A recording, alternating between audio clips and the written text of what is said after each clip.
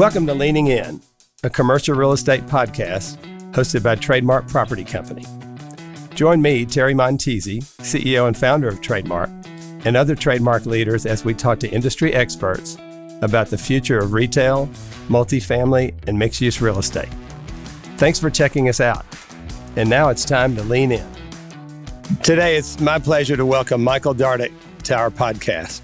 My friend Michael is the founding partner and CEO of Granite Properties, a privately held commercial real estate investment, development, and management company. Under Michael's leadership, Granite has completed more than $8 billion worth of real estate transactions and more than 29 million square feet of real estate development and acquisitions, primarily focused in the office sector. As a member of the Granite executive team, he focuses on the company's overall strategy, growth, capital relationships, and culture. Today, Michael will talk about the stability of the office sector, its performance in key U.S. markets, and the shift seen by this asset class in the post-pandemic era. We'll also talk about Granite's focus on its employees and Michael's own focus on building successful community partnerships. All of that and much more with my friend Michael Dardick. Thanks for listening. Let's lean in. So, Michael, if we read your LinkedIn bio, it shows you went from college grad to real estate lending officer and then right into real estate development. I'm guessing the story behind that journey is a lot more complex.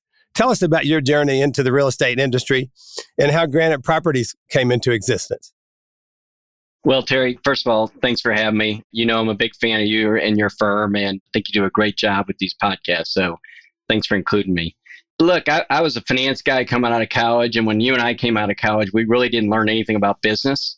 We just took finance classes, and so I decided to go into banking to learn about business. And honestly, I grew up with a Depression-era father who was an entrepreneurial guy because he didn't get to go to college, and so I didn't really think I'd be a big public company guy, but I was super excited about going to work at a bank and learning about business. 3 great foundational years, great long-term network of people that are still around the industry. And then one of my clients called after 3 years and asked me to do what I wanted to do, which is to come over to them as a developer and be a finance guy. And it was kind of a funny conversation. These are always funny to think about in hindsight. I was like 24 or 5 and didn't have a girlfriend, wasn't married, lived in a cheap apartment. And they said, hey, we want you to come over and be our finance guy. And I was super excited. And they're like, there was only one issue. And I said, what? And they're like, well, we can't pay you. It was kind of a funny conversation because I didn't freak out. What they said was, hey, we just cut this partnership deal with this California company that does auction marketing. Now, remember, this was 86, 87. The market was getting ready to get bad. And they said, why don't you just kind of figure out that partnership and figure out how to pay for yourself and we get these developments going? And I was like, fine. And, it turns out, of course, 86, 87, the developments never happened. But it was, in hindsight, it was awesome. I learned how to deal with cold calling and selling. And it was a really, not what I would have gone over there for, but a really great experience. Same time, market crashing. Some guys I had done banking with before were at another bank, and they asked me to come over and start a foreclosed real estate department. That tells you what the times were like. And another awesome opportunity to start a group, and I grew up our asset management and disposition. It was my first time. Well, it was at Texas Commerce Bank, which became Chemical, Chase, the whole JP Morgan ultimately. Anyway, I just learned about growing a business and hiring people and managing people. And then I got lucky. A high net worth family from out of town saw that 91 was just a great opportunity to enter the real estate business. And so we started the firm together, Granite. And honestly, it's not too dissimilar from the times today, which I'm sure we'll get into further. Yeah, 91, same year we started Trademark. Good year. Yeah, it was a good year. It's been pretty good to both of us. So the stability of the office sector in commercial real estate is one of the big overall stories this year. I read one headline this summer, commercial real estate will crash harder than during the great financial crisis. Is the media getting this right on the office story, or are they getting it wrong? And where do you see the office sector going the next, say, couple of years? And I know you are close to it because I'm hearing a lot in the capital markets about office. So what are you hearing about the office sector in the capital markets? Yeah, that's a big question. Yeah, a lot to unpack there. So first of all, we do believe the media is directionally right. We think we're headed for difficult times, but Look, none of us know exactly how this thing is going to play off. What's the old saying? History doesn't repeat itself, but it rhymes. So we've been through, Terry, this is your and mine fourth or fifth of these. So there's several different things happen at the same time, which I think makes it a little confusing. So I'm going to kind of jump through some points and then hopefully we'll get to an answer. But, the most significant is just the Fed raising interest rates as quickly and as high as they have. I think it's gone up 525 basis points over 18 months. So it's historically fast. So cost of money going up, big issue. And then that's intentionally caused credit availability to become scarce. And, both these moves are by the Fed. They're intended to reduce inflation by slowing the economy down. And it's working, right? Inflation's gone from 9 to 3 or whatever it's done. Whether that results in a recession is unknown, but we all know the desired result is a less robust economy. I mean, that's the Fed's goal. So when you combine the cost of money going way up and reduced availability, it creates a big math problem for a capital-intensive real estate business. The other thing I would say that is confusing, and I love this term, I didn't make it up, and you've probably heard about it, but we're living in what's been described as a VUCA world, VUCA, which stands for volatile, uncertain, complex, and ambiguous. So kind of when you look around the world, you go, okay, Russia-Ukraine war, China-US relationship, immigration situation around the world, climate issues, AI disruption. I could go on and on and on. It feels very VUCA. It feels very volatile, uncertain, complex, and ambiguous. Business people don't like uncertainty. And it's hard to believe us human beings get everything right in that kind of environment. And then the last piece I would throw out is that, the other really difficult thing happening is directly related to officing. And that's kind of the pandemic changes to work habits. So, conclusion, media is directionally right. I think there's going to be a lot of loss and pain in the real estate business. One thing I would say, I know we're going to talk about office, but this isn't just about office. I mean, multifamily has great demographic tailwinds, but lots of deals were done at cap rates or return on costs that are significantly below, floating interest rate, debt, and or investor returns. So this is and I think you started this question with, it's a commercial real estate problem. It's more significant for office, but broad. So let me talk about office. Yeah, I think you asked next 12 to 18 months or so, and I want to break it into two parts. It's kind of the way we look at the business, kind of what we call the space markets, which are fundamentals, and the capital markets. So on the space market side, we think the next 12 to 18 months, it's kind of a moderate leasing environment while continuing what we would call a slow recovery towards in the office, which I know we'll get into more. I would make one comment. When we step back about the in the office or out of the office, and this was within 6 months of COVID, this was our conversation here. If you act like an anthropologist, we just have felt the human animal as a social animal, and they like to be together. They're more creative and more productive as a team. And so it never really was in our worldview that we would end up in a fully remote workforce. We didn't actually think it was the best solution for the company or the individual. So that's just an aside I'm sure we'll come back to. And I think what the media may be getting wrong on the space market side is we feel like they're using one paintbrush to describe all office as doomed. And we think it's a much more nuanced picture.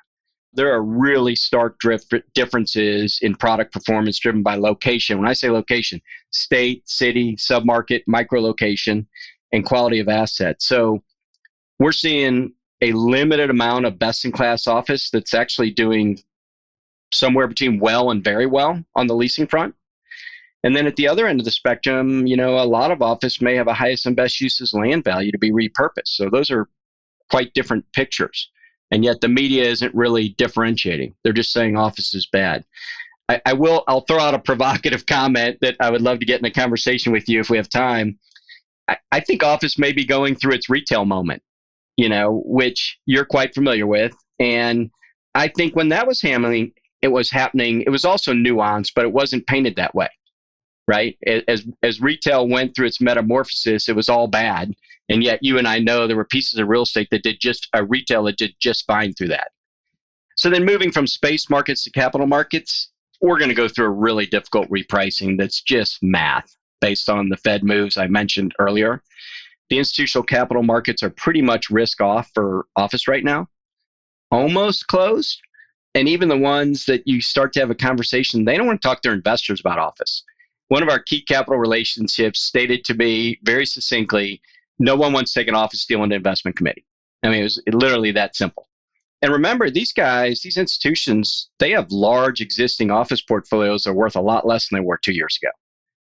I will say this, I'll end on the capital markets around office. It does feel like contrarian, risk-oriented capital is getting ready to jump in. We're seeing some green shoots in the private capital world that we think smells opportunity in all this disruption. That was a very long answer. Did I cover what you wanted to cover? Yeah, we have time. Yeah, so to stay on office, capital markets, investor views, the office asset class as a CRE investment class, where do you see it? Is it dead last? Is there any class below it? And from everything I hear, it's of the big asset classes. It's sort of it seems like clearly the least attractive. Is that fair, unfair? And do you see, like you mentioned, it being bifurcated? Do you think at some point, we'll be talking about, A+ office may be ahead of, retail or some other one, but every other kind of office, BC and less, which is like land value, it may have to be recategorized, because that's a really interesting thing that's going on all the way around relative to office and the bifurcation. And like you said, retail was behind the other three big classes, seems to have jumped office for sure. But what are your thoughts? 100% agree. I think it's fair to say that institutional investors would rate office really low on their investment choice right now. And I would tell you, you can't forget that it's driven by three factors. One, certainly uncertainty about the office recovery, but also they got legacy office portfolio issues, and higher interest rates in general have afforded really good returns on other product types. So the pricing, we do have somewhat of a pricing issue. And once that gets solved, you'll start to see flow and sellers capitulating, and we'll find the right pricing, and that's the start of the recovery. But right now, I think it's very low on their list. Yeah, and don't you think that is in good part not just because of interest rates, but because of what the pandemic has done and how they view the risk in that particular category? It seems like there's so much uncertainty around where does hybrid office, end up stabilizing, and then what is that going to mean to office demand, shrinking, work from home, hoteling. Give us your thoughts on that. It's really risk profile of office. Has it changed in investors' eyes? Well, for sure, there's still my first comment about why it's low in their choice is uncertainty about the office recovery. And I think, like we talked about media, I think the general direction of that comment's accurate. I think it's very accurate that we don't have clarity. I would say this from our perspective. So yeah, some believe the future office is still uncertain, and so they can't invest with confidence. And so I wouldn't argue that. What we do believe is we have enough of a sense of where it's going to make intelligent investment choices. So I think the real issue during this type of time is when do you get in? Is it too early? The whole falling knife thing? We don't really know. I think I would deposit a couple things. One, I think we think when the Fed stops raising interest rates, which feels like maybe we're close to that. I didn't say give back interest rates, say stop rising. That's probably peak pricing returns. That moment is probably peak pricing returns, right? Because if you believe they're going to come down on the other side, then returns will come down with it. And so, look, we have a really tight filter of what we want to own going forward because of all the conversations we're having. And so we're kind of inclined to buy it when it's available if we think the risk pricing's reasonable. And our view is, and reasonable is in light of alternative investments, right? So it's got to have a return associated with it. But our view is real estate's a long-term investment. So we do not get caught up in trying to call the bottom exactly. So if you go back to, will peak pricing be when the Fed stops raising interest rates? If that's close to right, then we feel like we're close to the time. And again, we have a really tight filter. So if one of the things we really want to own comes available, because we don't think it's going to be easy to get those, we're inclined to hit the bid if it makes sense. But institutional capital is not. Yeah, you're not far off the low price. I get it. I'm going to stay on that for now. So you've been in the business 35 years plus, seen a lot of changes in how office real estate is developed and operated. What do you see as the most dramatic shifts in the industry that you've seen? What role is technology playing, and where do you see the next trends in office? Yeah, it's a little bit at a high level. I'm going to say old is new, and what I don't mean age of product. I mean kind of what's been changing. You know this. This really started years ago before the pandemic, and office went from just being a place you go to work to company realizing, hey, this could be a critical tool in the employee attraction, retention, engagement equation. And if you do a little math as a business person, usually on somebody's P&L, the number one expense is people. And real estate is like number 3 or 4. It's like 10 to 15% of the cost of people. So it's an intelligent business move that if I think I could spend a lot of money on something that's 10 to 15% of the cost of my people, that's real estate, and I could create a great place to work where people are excited, that makes economic sense if it moves the employee meter, right? Because it's my number one cost. So that's the old is new because that's still going on. This began with an amenities race, and it's evolved to large open lobbies with great food and what I like to call a pedestrian experience that has energy and excitement and options. Almost think of it as an urban street inside the building. People like being around other people, right? This goes back to the anthropologist thing. And they like the smell of food, and they like kind of some of the retail placemaking stuff you do. You add in upgraded workout options, golf simulators, outdoor working environments, wellness. It's really just taking it to the next level. I'll conclude with what do you get out of that? But I would also say, I think technology's moved this to where it's more towards convenience and services, kind of a hospitality mindset. So anything we can do that makes your daily life easier that you can get in and around the office, this really gets to if the workplace can facilitate an easier, happier life than your home environment, well, that puts a leg up on companies having their employees feel flourishing when they're at the office and they're there because they can take care of a lot of things. And so going back to, kind of a silly one that I think's not necessarily silly when you back away, a golf simulator. Okay. Well, you could say, well, that's ridiculous. When people are going to go down to the golf simulator room and hit balls. Well, I would say, who cares if my greatest employees want to take a 45-minute break, in 45 minutes they can play a whole course. They can feel great about the fact that they're working on something they care about, their golf game. They get an emotional break, and they're back at the office immediately. They didn't have to go anywhere to do that. I think that could be a win-win, right? Even though at some level it seems silly, it's a golf simulator, right? So that gets to the services and conveniences, making my life easier and happier. Granite focuses on doing business in just 7 markets: Atlanta, Boston, Dallas, Denver, Houston, Nashville, and Southern California. What's the strategy for focusing on these markets? And have you seen a difference in performance from region to region? Yeah, so first of all, we've always believed the office building business is about, excuse my French, butts and seats. It's about getting people in occupancy. So we've always been hyper-focused on population and job growth markets because that delivers people to offices. And as a result of that, and this has been the history of our company, we've chosen to focus on high-growth southern markets. The old lingo for used to be smile states, right?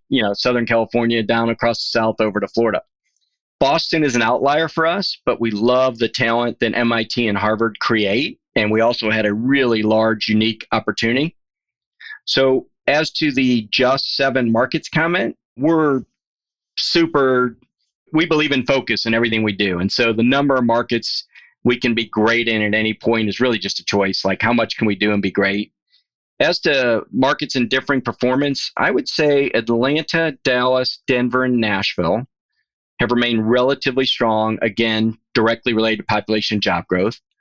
I think listeners on this may be surprised that Houston's been very strong.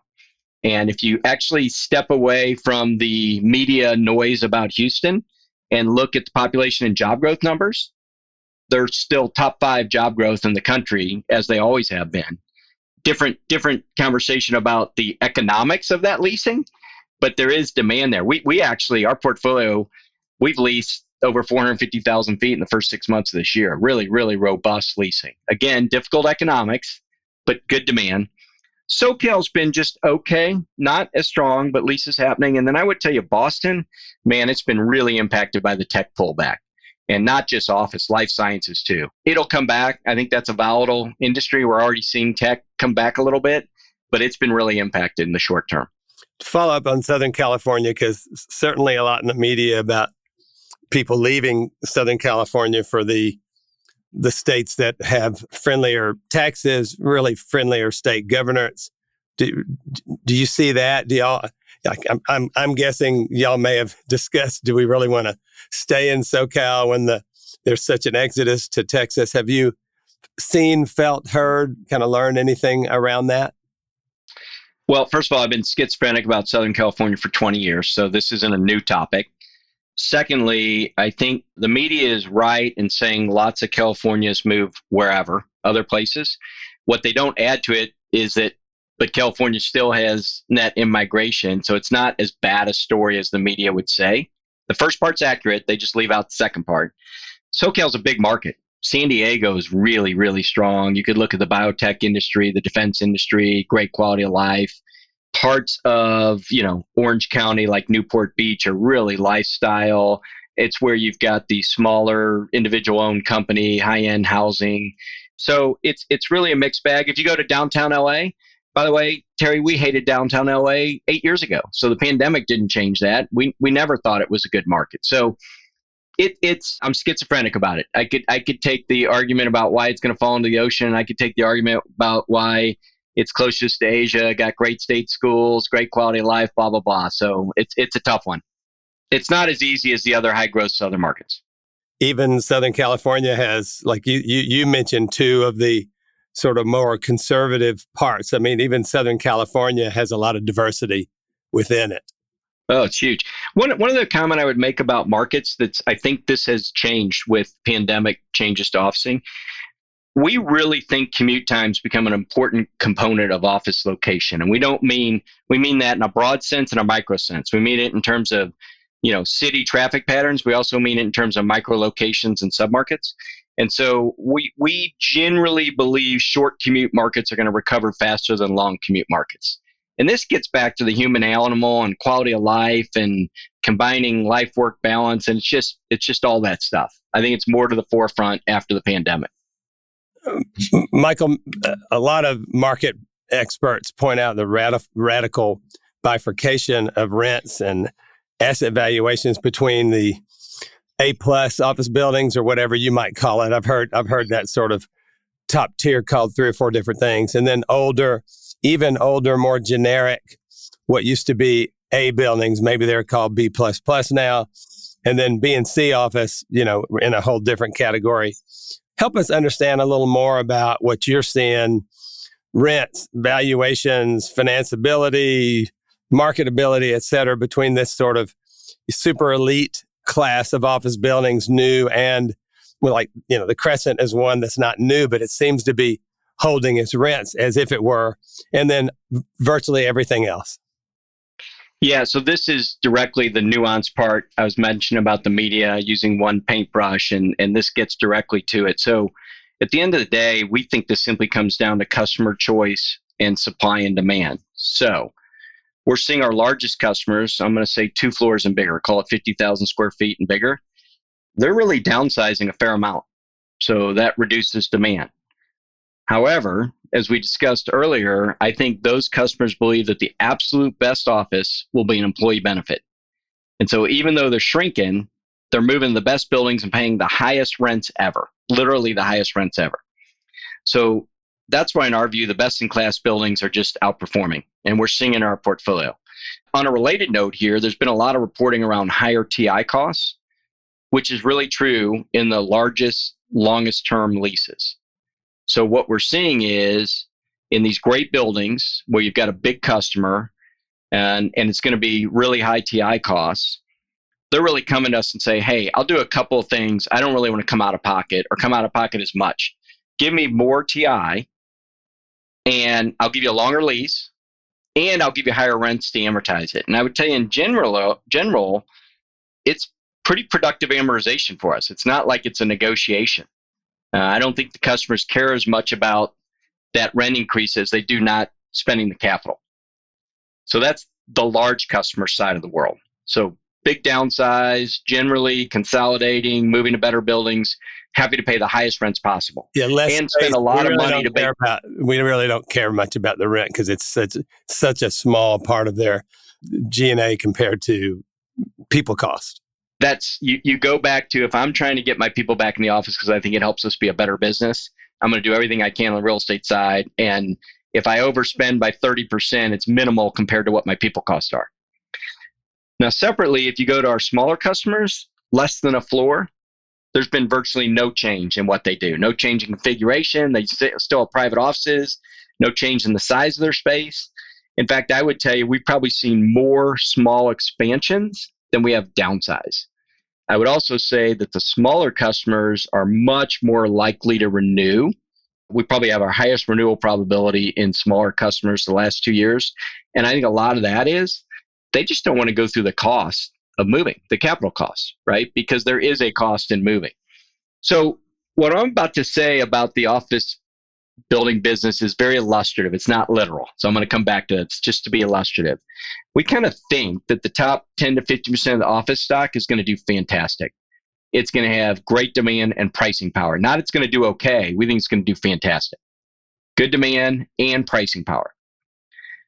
We believe, and again, these percentages are illustrative, the bottom 50% of the office stock, I'd call this the C buildings and the poorly located, lowest quality B buildings. I just think there's going to need to be repurposed over time. I don't think they serve a purpose. And then it's what we call the messy middle 1/3 that we're kind of uncertain about. So you got the top 10 to 15, the bottom 50. I'm making these percentages up, and kind of the messy middle 1/3 that nobody really knows about. And our hunch is that the closer you are to the top 15% in location quality, call this what I would say was before COVID, the A- building in a great market. We think you have a decent chance of recovery. You know, there's lots of customers that cannot afford or don't want to pay 2 times the rent they're used to paying, but they still have vibrant business and they need office space. So I think if I step back, again, those percentages are all illustrative. I have no idea. You're going to have a shrinking of demand. I think the high end's going to sap up a lot of that. Half the stock's going to lose all of it. And so where does that other piece go of demand, even though it's diminished? I mean, think about it. If you diminish demand by 20%, but you take out 30% of the stock, that's an okay math situation. As to valuations, there's no trading going on, Terry. So I think the markets are very uncertain about valuations. I was in a lunch today where a top broker in town asked us the question, how many Class A top buildings do you think are available in the entire southern United States? So it was like 7 states. And the answer was 4. And the answer is because the great owners, they're not selling today at whatever pricing because we're still in this capitulation mode. I think you are seeing, like in Houston, we've seen some, I'm going to call them those near bottom 50% B buildings trading for, just dollars on the, it's kind of a penny stock. I'll give you $40 because I can make something happen, or I'm a user or whatever. But they're really, transaction volumes are way down. So I don't think we know valuations, Terry, other than going back to the Fed's moves on a math problem. It's going to be ugly for a while. Yeah, but you weren't the capital markets already troubled when you bought the Crescent building? I mean, you mean McKinney and Olive? McKinney and Olive, yeah, John Goff's building. They were heading there, and that building probably sold at 15% off what expectation was. And this gets to a perfect example of what I talked about when you get the building you want, if you can get a good investment and you don't know the exact timing, you still do it. We literally talked about it and said, things are going to get worse before they get better. We love this real estate. We think the pricing's fair. And even though we talked our capital, we said this is going to be worth less a year from now than today. But 3 years from now, it's going to be worth more than what we paid for it. And it's great real estate. And by the way, 100% lease, weighted average term. So all this noise in the market wasn't impacting that building's cash flow. By the way, since we bought it, it's, we modeled taking rents from, kind of mid 30s to kind of mid to upper 40s, and we've now printed some high 50s in there, right? And that was less than a year ago. Wow. So that's another one of those examples, even though, like, when did that building open? Was it 5 years ago? It's a pretty new building. Our buddy John Goff built it. 4 or 5 years ago? Maybe 6. Okay. Yeah, so, new build, new stock, really well done. I called, it's one of those buildings. It's the few buildings I've ever walked in the history of our company where I couldn't find something I thought we could improve. It irritated me. Did you tell John that? It was just done so well. I told the Crescent team, it was just done so well. They did a great job. Wow, that's a great story. Did y'all you bought that with Highwoods? Is that right? We did, and there was existing debt we assumed. Oh, okay. So you assumed permanent debt. It's got rollover, but It wasn't rolling immediately. You had a little time, okay. And it very underlevered. Okay, and you're probably glad it's not rolling yet. Not yet. Okay, but not too far off. I get it.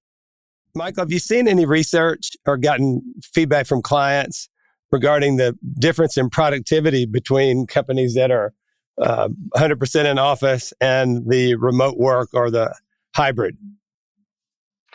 Well, first I'd say, like a lot of media, the information's all over the place on this topic. So like our whole tribal world, you can get whatever you want to believe and read as much of it as you want. Stepping back, what I would say is this: about 6 months after COVID, a lot of the business world was still working from home. And their story was, man, this is working great. And I was kind of curious at the time about some of the forces. Like, first of all, people were fearful for their jobs. So I was pretty sure they were going to work hard. Because of the pandemic, they couldn't go do anything else. So they had nothing else to do. And revenues remained at least the same and costs were stable or down, like no travel and lots of costs that a business would normally have. So at the time, when I would ask our customers, and I did this a lot, specifically about productivity, I would use that word, right? Inevitably, the answer was around revenue, not product. It was always answered as, wow, we got revenues are great. And I always thought, well, that's curious, because I asked about productivity, right? And it made me believe, my hunch was they don't know, right? And I think as time has gone on, costs have gone up, interest rates, other inflationary pressures. I think people are now starting to question margins, which is code for productivity. And to your point, one of the large real estate brokerage houses recently put out a chart. And that chart was comparing productivity gains 3 years after a downturn.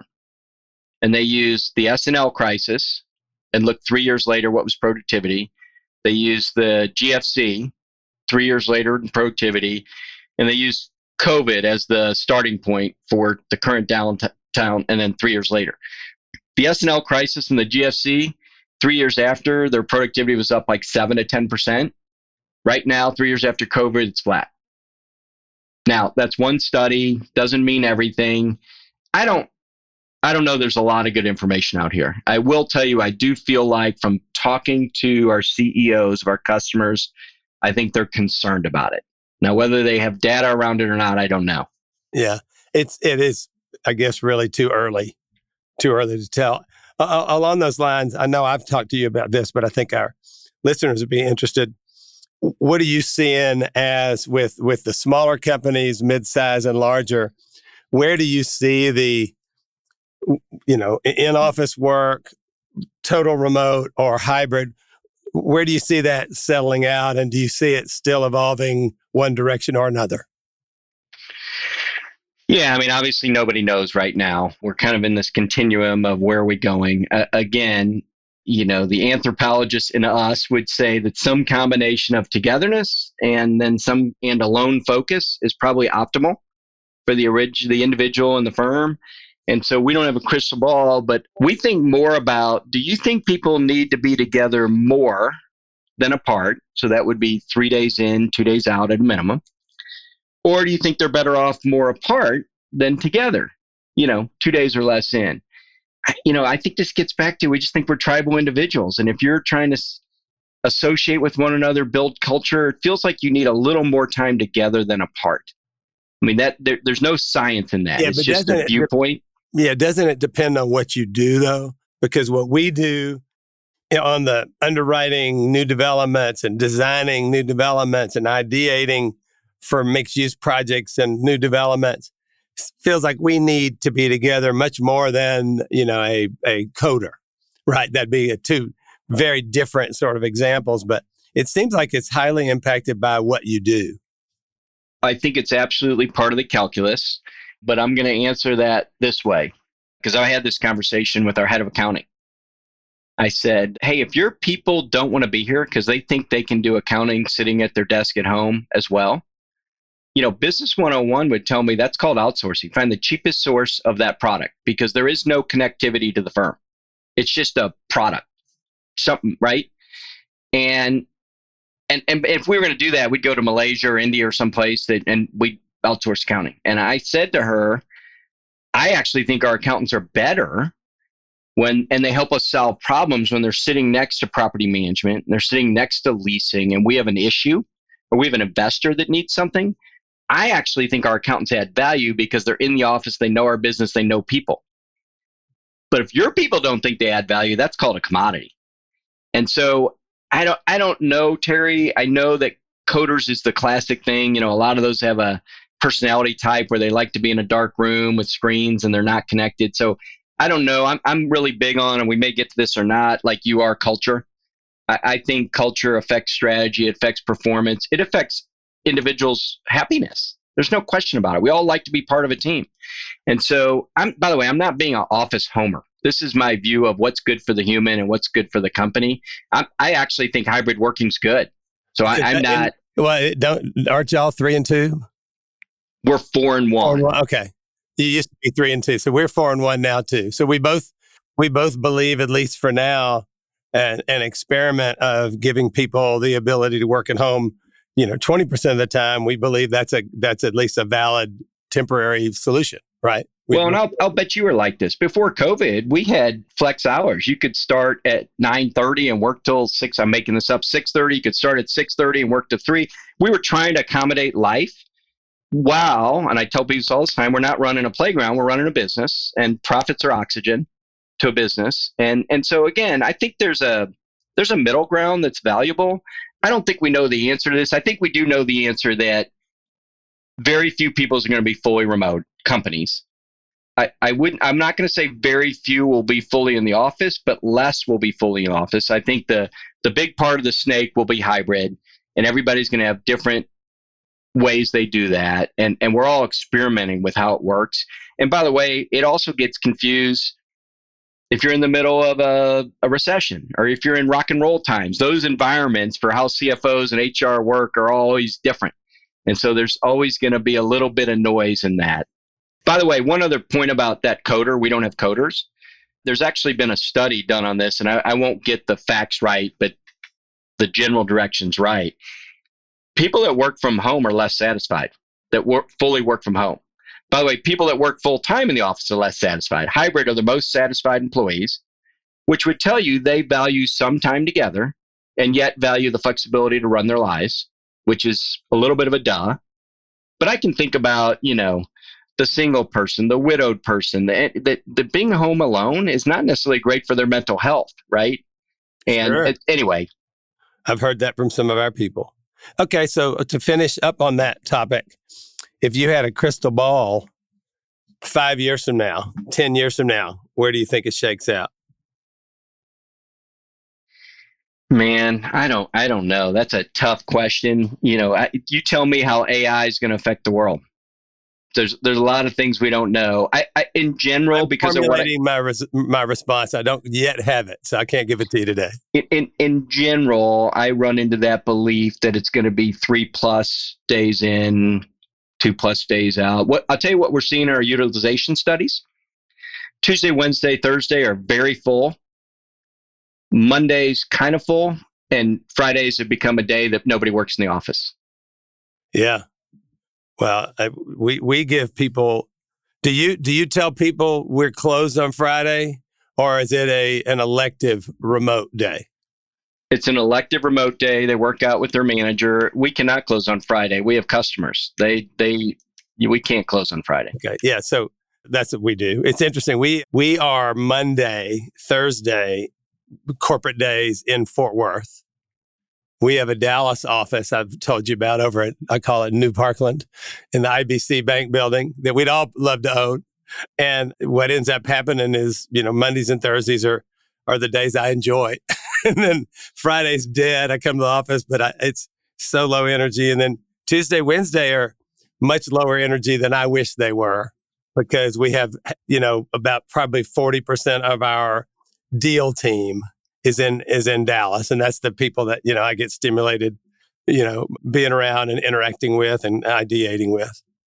Well, I think what you just described is why more leaders of companies are creating forced, you need to be in the office this amount of days, is because what you just said, which is people show up on a Thursday because they're excited to go to the office. And if other people aren't there, that's the reason for being there. It's the whole culture, collaboration, productivity, friendship, and so if you dictate, you're either going to be here these days. And by the way, most of the really big companies are dictating Tuesday through Thursday.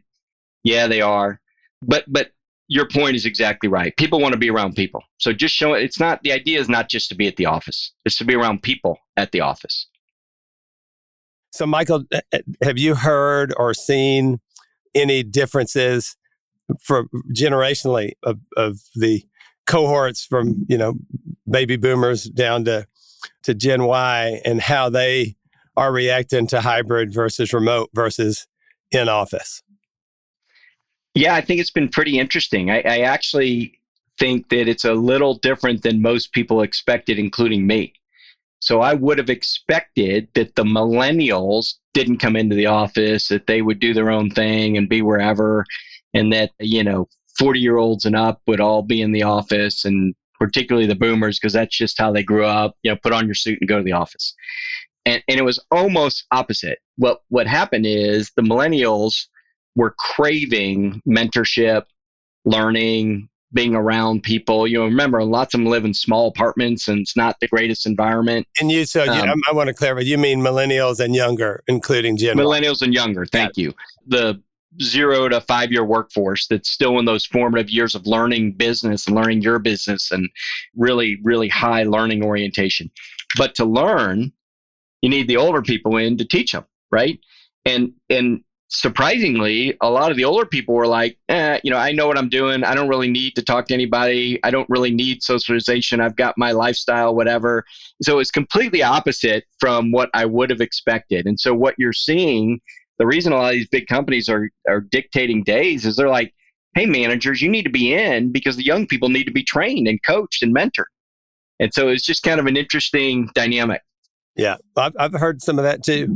I've seen that here. Our young deal people, they're almost here 5 days a week. They want to be here. By the way, this gets into the whole what's the purpose of the office. They don't mind all the free food and free snacks and all the stuff, the golf simulator and all the stuff we have around. So, Michael, explain Granite's Evolve program and your opinion of the importance of having flexible leasing solutions in this post-pandemic era. Sure. Thanks for asking about that, Terry. As we were beginning to live with the aftermath of the pandemic, we were really concerned about our customers' needs. We really saw confusion and we wanted to help them. And we were meeting with them and they just had a lot of uncertainty about what to do relative to their office or people. Remember, we were still dealing with health issues. 6 or 9 months after pandemic, there wasn't certainty. And so one of the market responses to their uncertainty was to provide more flexibility and convenience around leases. And so we decided to experiment, see if we could help our customers have choices. So we did 2 things in our experiment, 2 different tracks. One, we partnered with co-working companies on having their product available in our buildings. And we specifically worked with 3 different companies with 3 different deal structures so we could learn. And then the second thing we did is what you asked about. We developed our own flexible offering called Evolve. And Evolve simplistically was a menu of fully built out space with varying short-term leases, fully furnished or not, tech enabled.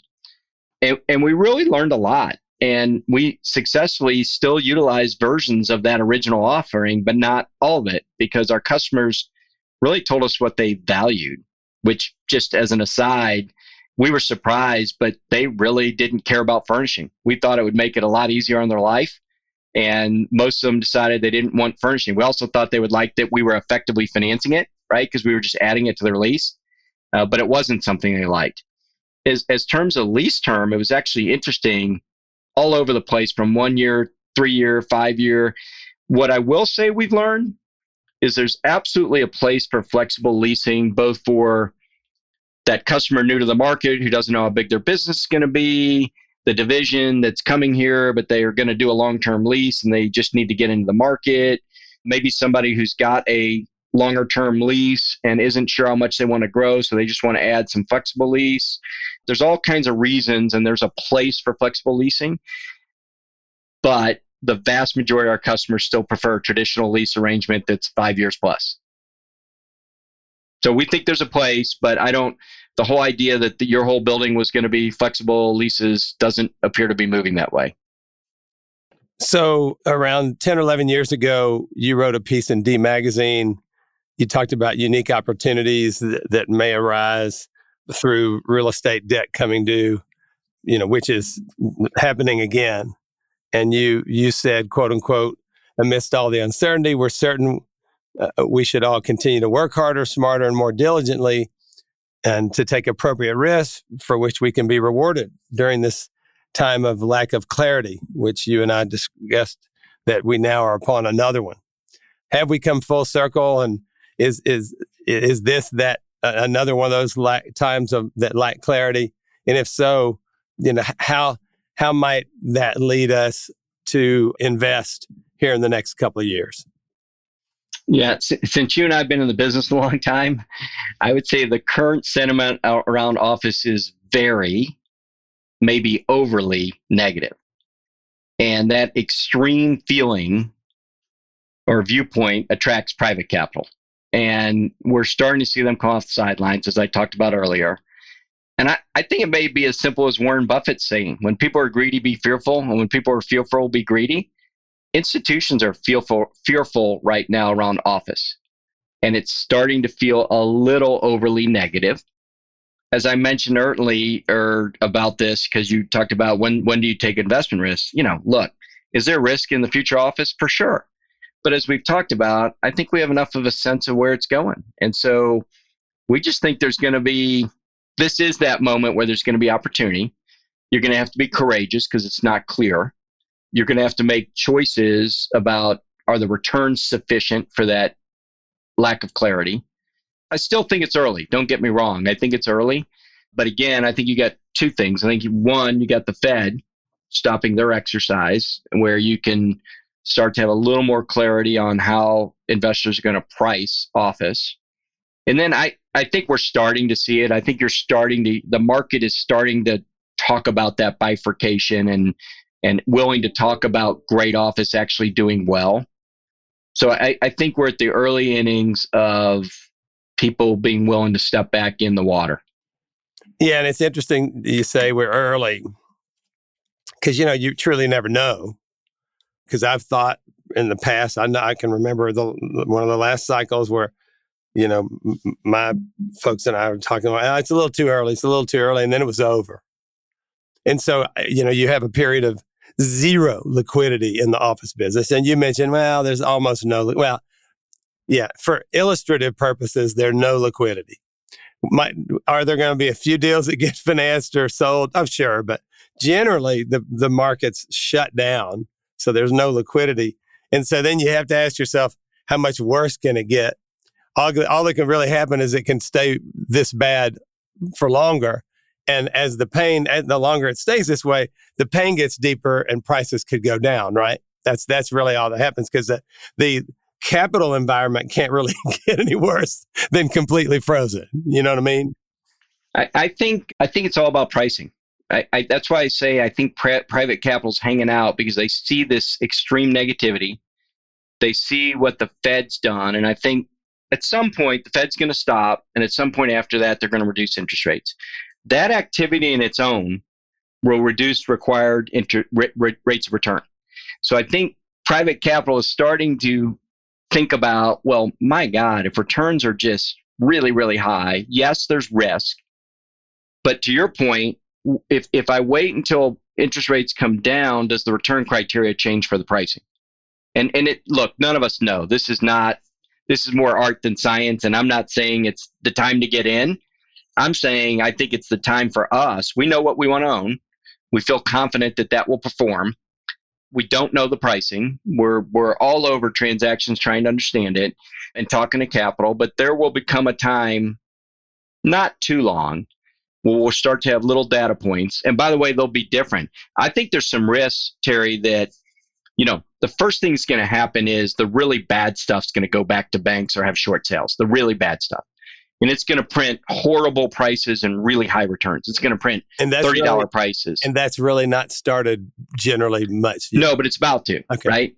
And I think that may be caught in the media of, pricing's down 80%. And I'd say, yeah, for that shit. I don't know what pricing's down for the great stuff. I just don't know how much. But I think there'll be a psychological period where the bad stuff being priced will affect the good stuff psychologically for a while. NAIOP selected Granite Properties as the 22 Developer of the Year, the highest honor they give. You were touted for your employee-focused efforts. Tell us more about those efforts, including your LEAD program, your Leading Edge Committee, and your DEI Council, and why they're important. So, first of all, I'm super proud of our team. That recognition was holistic. It was not just how many deals have you done, but it was kind of that 360 stakeholder view that is what was most satisfying to me about our team and how they delivered. You and I participated in the conscious capitalism movement for a long time. And, I would simplistically say that that's building your business around a stakeholder model with care. It means you care about your employees, you care about your customers, you care about your environment, you care about your community, right? And you and I both believe that all starts and ends with people. So that's where the whole employee focus efforts for us intersect. It's all about the human to make our company better.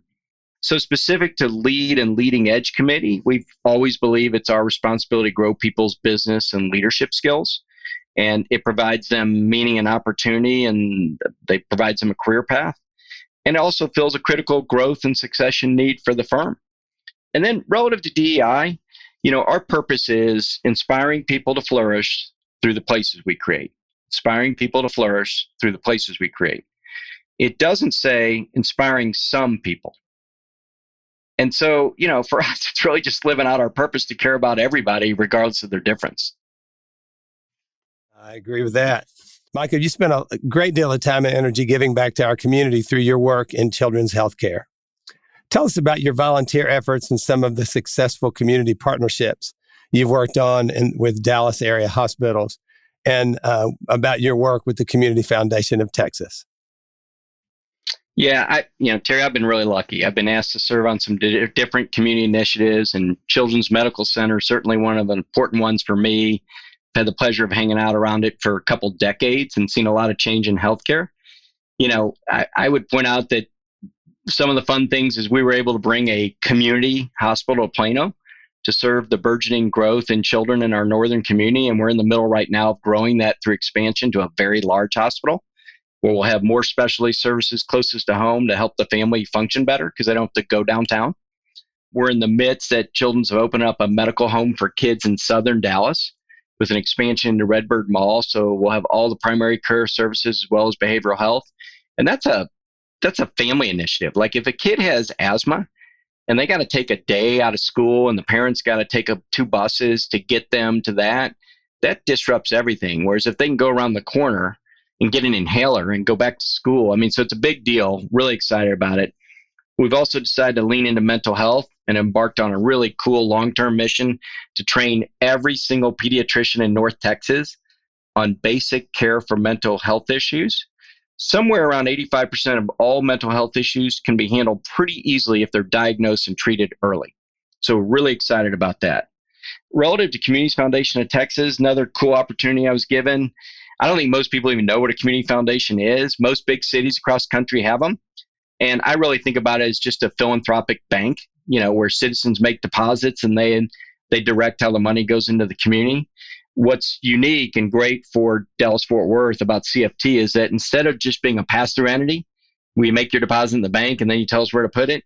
We've got this phenomenal team of community experts that really lean into surfacing what are the community needs and then being a catalyst for bringing the community together to solve it. So it's a really neat model.